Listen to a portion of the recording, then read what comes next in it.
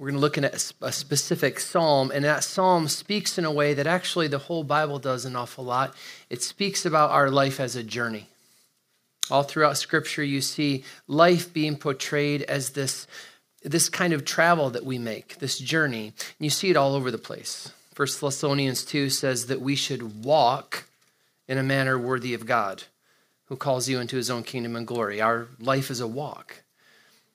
Hebrews takes it even a step further. Hebrews says that our life is a race.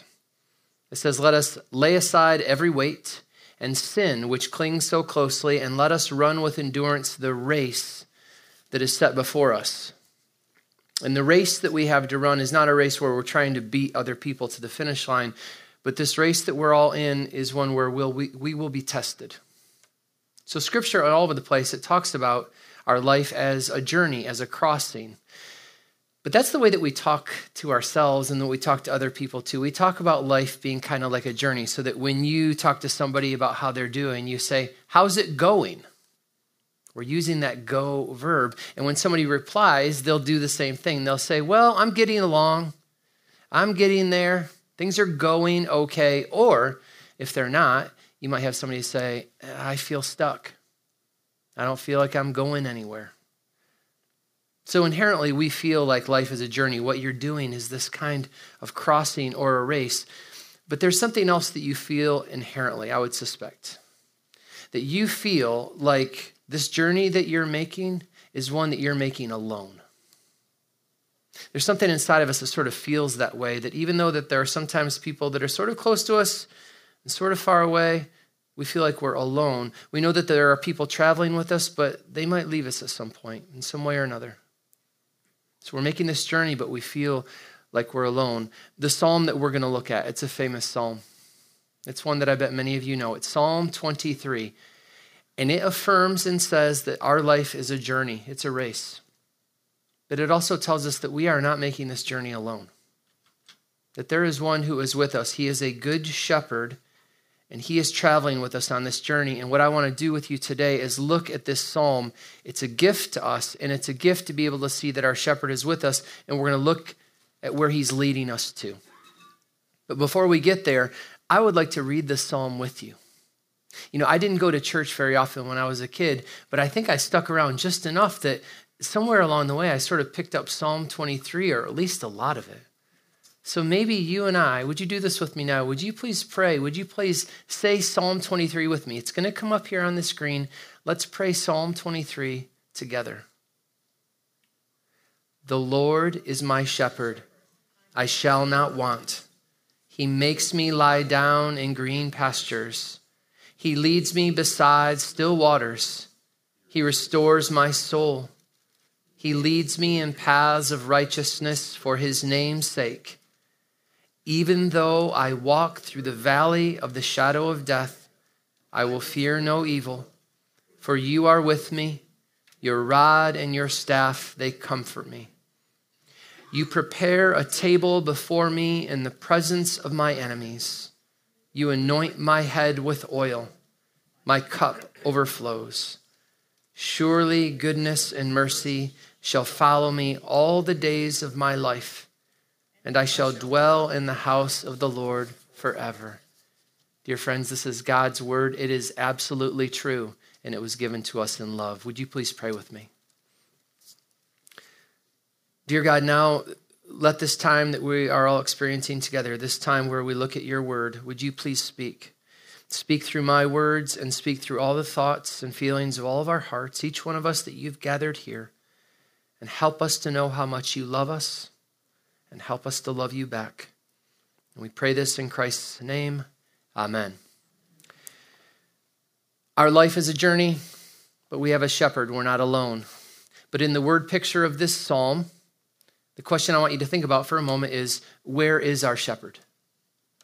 Sometimes we can't see our shepherd. It's hard for us to discern that he's there. Where is our shepherd? Well, at least according to the scriptures, he's out there in front of us. He is leading us. Some of you know that there are two different kinds of shepherds in the world. There are Western shepherds and there are Eastern shepherds. Western shepherds, for the most part, push their flocks. The shepherds of Europe and the Americas, they're on horses, they have dogs, now they're even on ATVs, and they're pushing their flock along where the flock needs to go.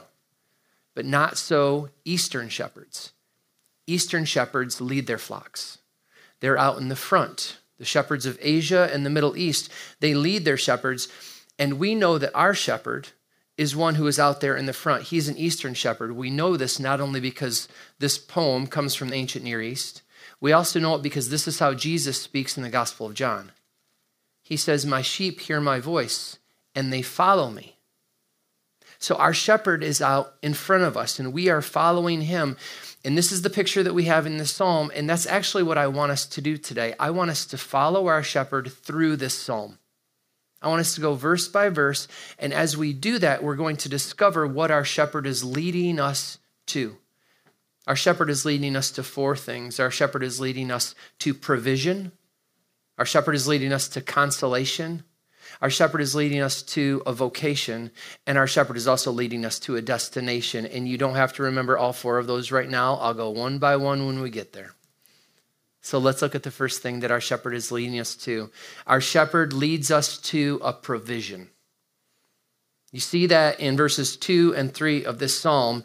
He makes me lie down in green pastures. He leads me beside still waters. He restores my soul. He leads me in paths of righteousness for his name's sake. This is a picture of a shepherd who is leading his sheep to provision. Just a fancy way of saying that he provides for them what they need. He provides everything that his sheep need. So verse 2 says, he makes me lie down in green pastures. Sheep need food. And the food for sheep is green pastures. It's a place for them to have sustenance to make sure that they can live their lives. Now, that's the kind of sustenance, that's the kind of provision that the sheep in the psalm need.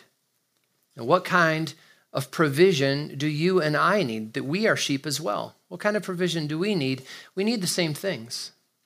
We need food, we need clothing, we need shelter, we need protection.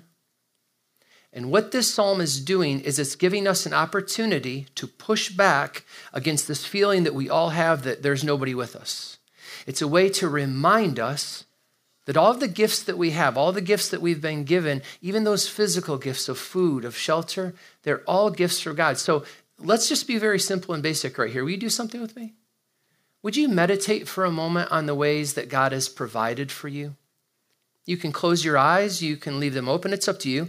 But think for a moment how God has provided for you the food that you eat and the shelter that you've been given, the clothing that you wear.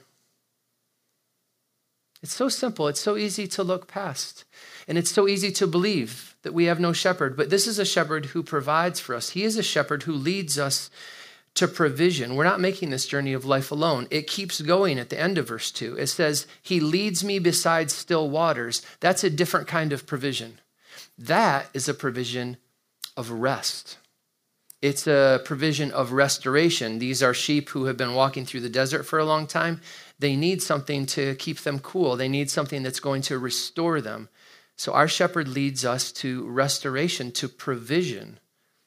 Now, those sheep need cool water. What do we need for rest and restoration? Well, we need water too.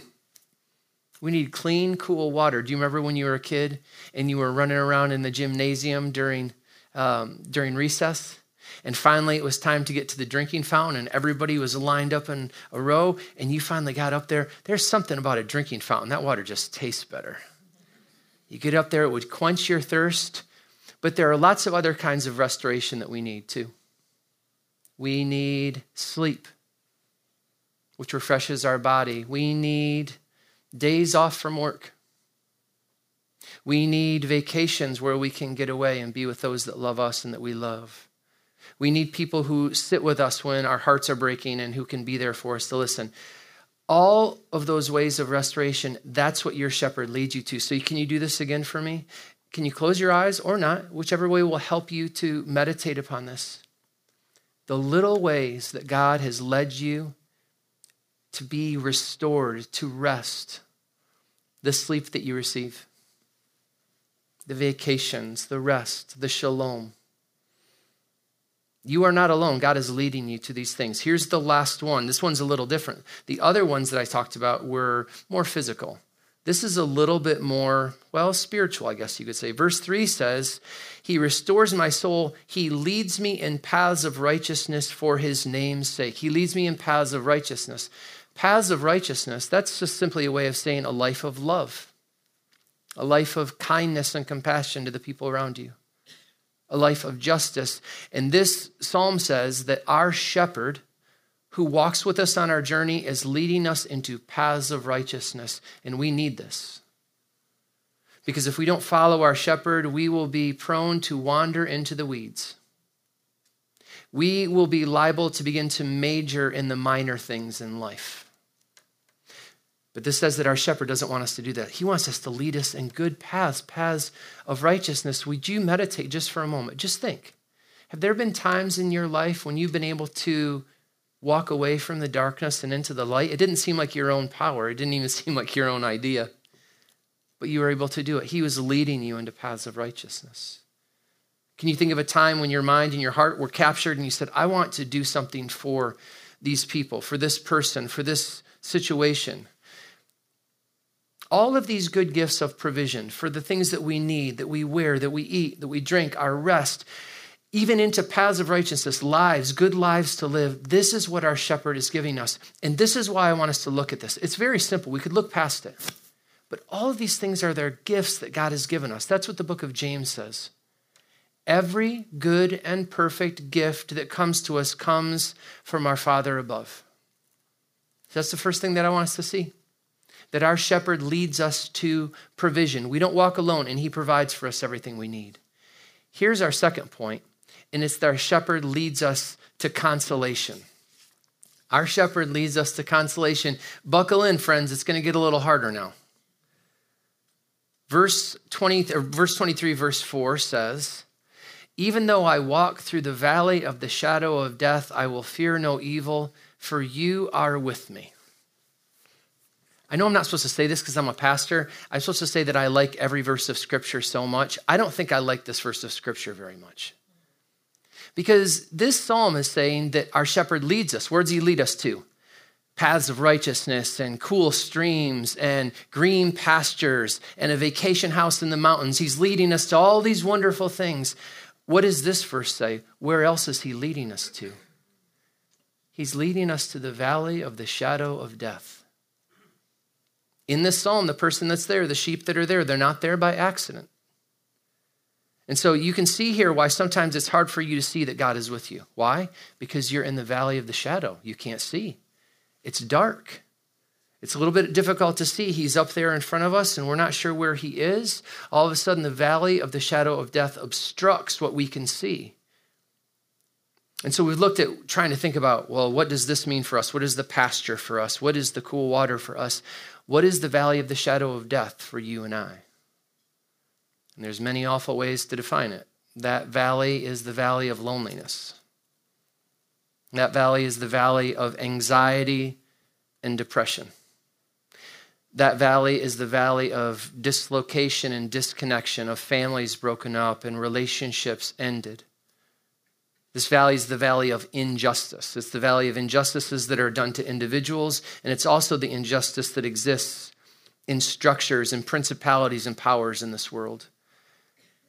The valley is the valley of death that all of us have to walk through. And so this passage says that our shepherd is leading us there. And here is where we can get a little bit of a gift. There is a gift given to us by this passage, by this prayer, because it's telling us that when you're in the valley of the shadow of death, it's not because you've done something wrong necessarily.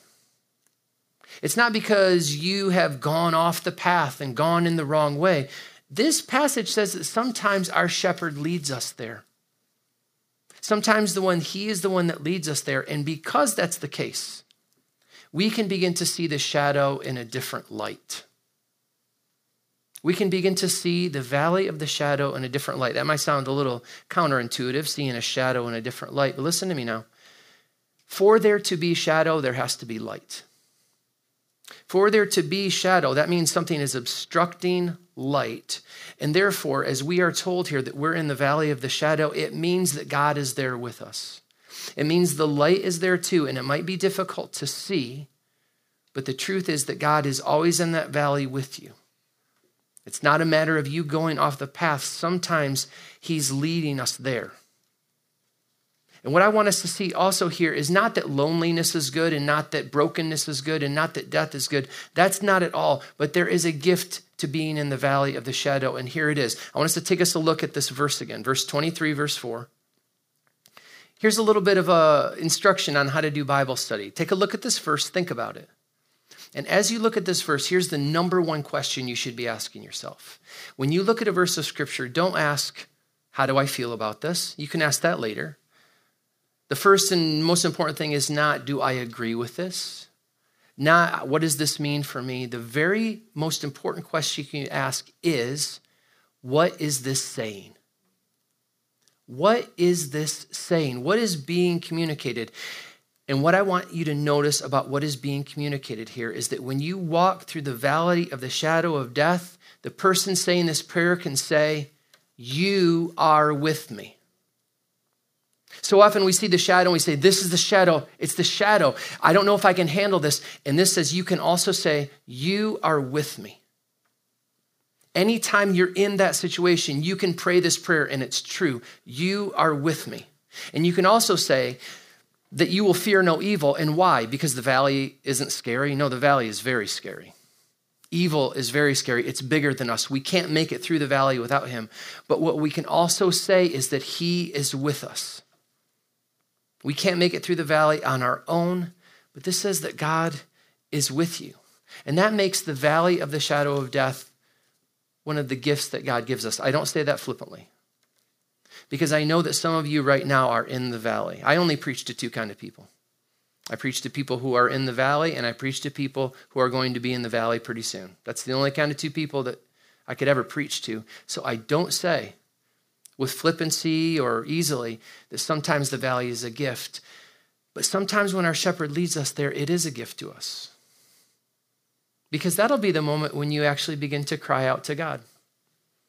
It'll be the moment when you actually cry out looking around for God. God, where are you? When things are going well, for me, I don't call out to God all that much.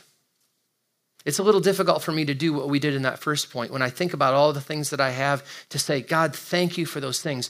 But when somebody that I know is in trouble, I begin to call out. When I myself feel like I am in the dark, I call out. I feel scared. And one of the gifts that we are given is that when we are there, we can cry out to God and say, you are with me. That's a good prayer to pray when you're in the valley. You are with me. Whenever you're in the dark, whenever you feel that shadow, say, you are with me. That's a good prayer to pray. And I would commend that prayer to you, because if you don't pray that prayer, you will end up praying another kind of prayer. You know that's the case? You know that everybody prays? I mean, all the time you're doing it. You're doing it in your car, and you're doing it when nobody else is around. We're always praying in our minds. We're always having thoughts that go through our head, and they're kinds of prayers that when you're going through the valley of the shadow of death, if you don't say, you are with me, what you might begin to say is, I'm so stupid. This is my fault that I'm here. I can't believe this is happening. I'm alone. You'll begin to pray those kinds of prayers. Those kinds of words will begin to go through your mind. And the gift here is that we have something else that we can pray, something that's true. Because make no mistake, you will be praying something. There's all kinds of thoughts and words always going through our head. I wonder if anybody here knows the name Deena Kastor. Deena Kastor is one of the most successful distance runners in American history. She has the American marathon record. She won a bronze medal in 2004 in the Olympics. And Deena Kastor began to analyze the thoughts that went through her mind on those many long runs, those races that she was running. And she realized that the words that were going through her mind were words like, you'll never be able to do this. You're a failure. You won't be able to reach that goal. You're not fast enough. You didn't train hard enough. You didn't train hard enough because you're not strong enough. These things were going through her mind. I don't know if she would have called them prayers, but I think they were. And so she began to think about these. She realized that these kinds of thoughts that were going through her head, they weren't making her faster, they were making her slower. They were holding her feet down to the ground. And so she began to think about other ways to be able to try to speak in her mind. And I want to read to you just briefly from her memoir.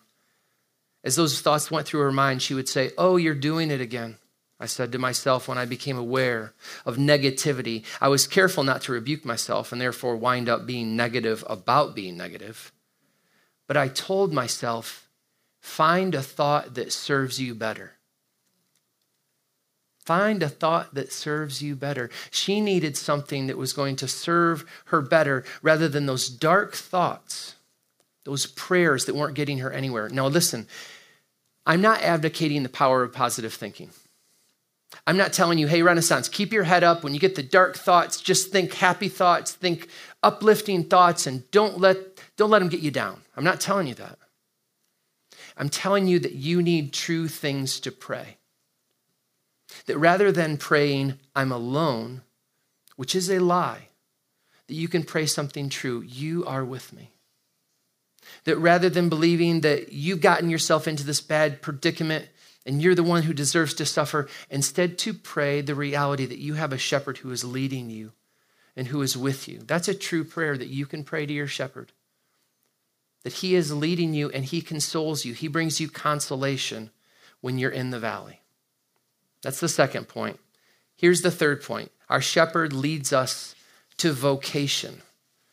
And vocation is a word that you might associate with something more religious. That's not what I mean. Take a look down here at verse 5.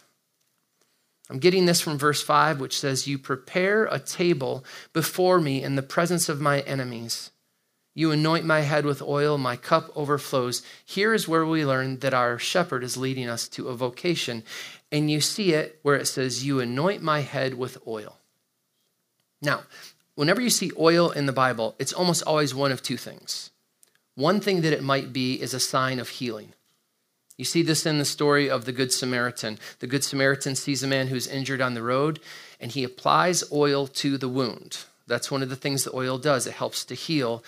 And if you read this psalm and you thought about this anointing with oil as healing, it would work. That when you are on the path of your life and you feel hurt, when you are injured, your shepherd is going to anoint you with oil and heal you. That would work.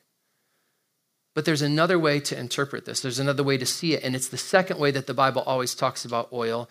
And it's that oil was used to anoint people and ordain them to an office, to the office of a priest.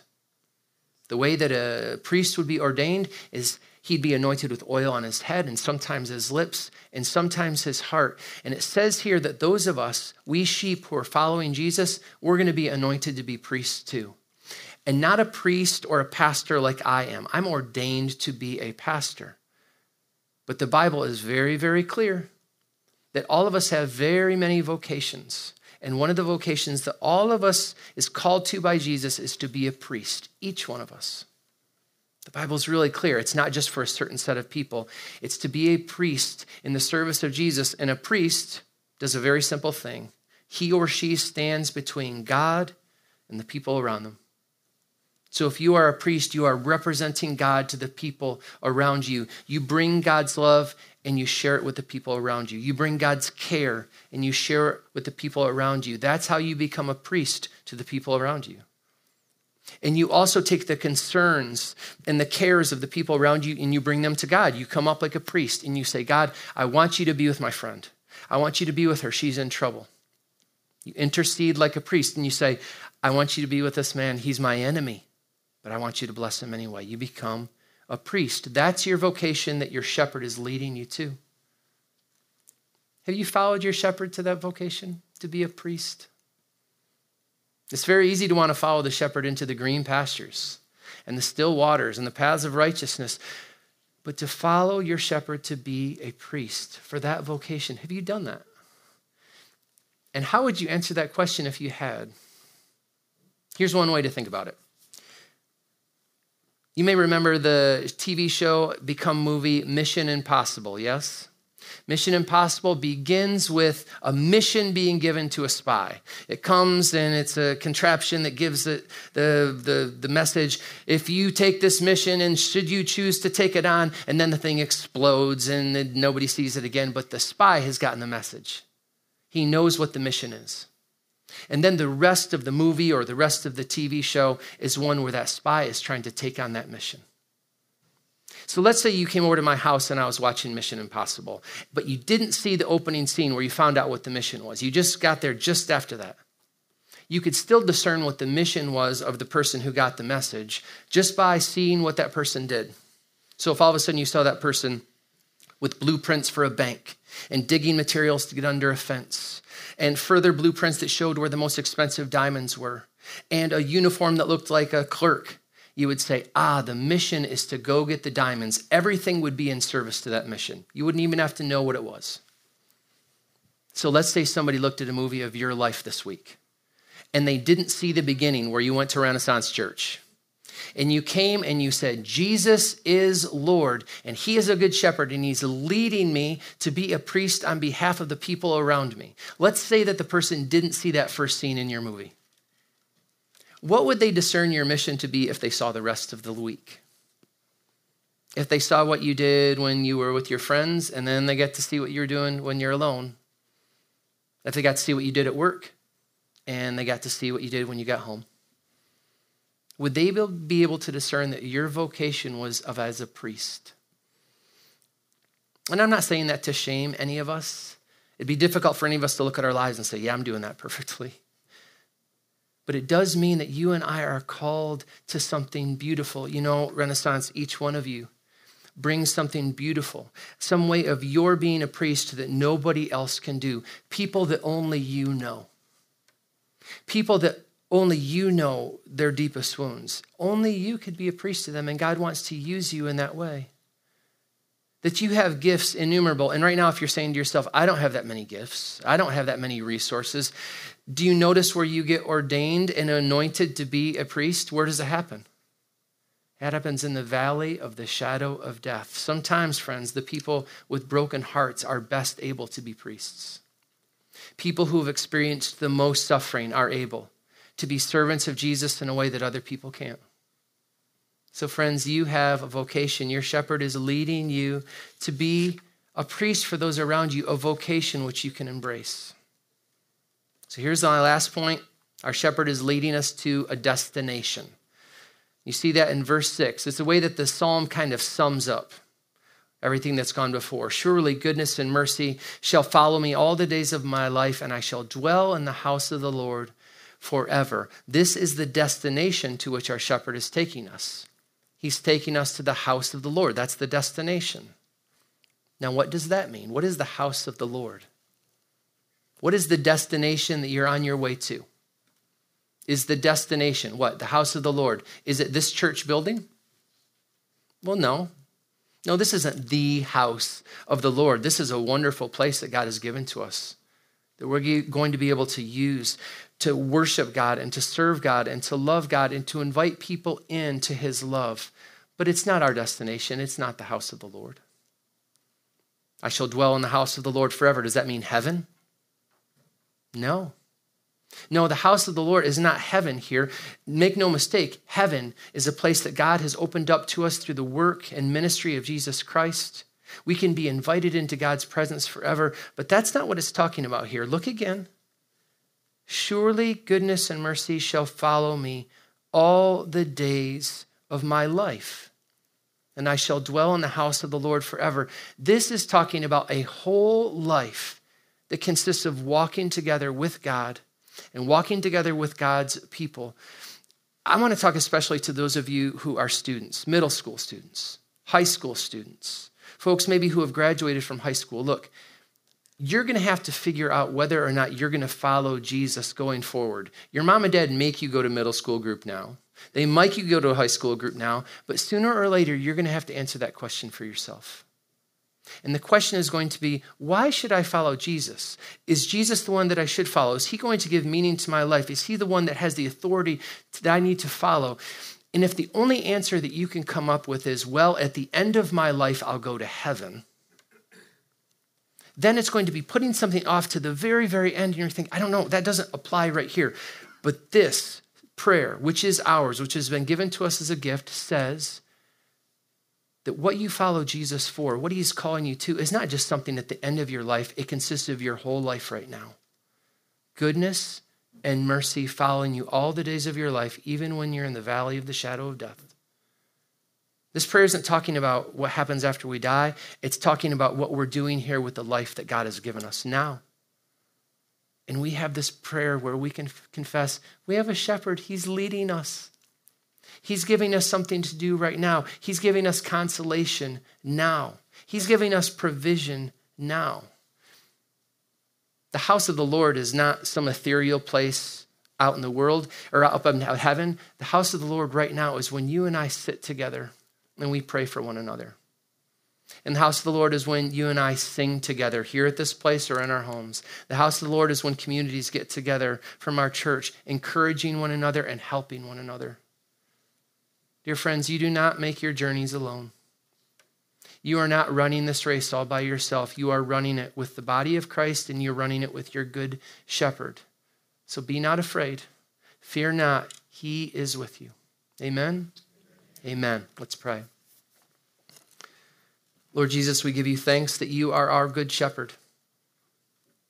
And we ask that you would help us to see you even when it's dark.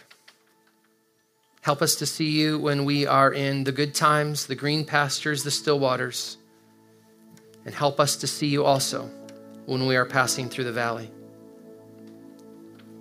Lord Jesus, you are our good shepherd who also gives us a vocation. I pray that you would help each person here to discover the ways that you want to use them as a priest, as a friend, as a mentor, as one who listens, as one who speaks. Give us wisdom and guide us. We can't do it without you.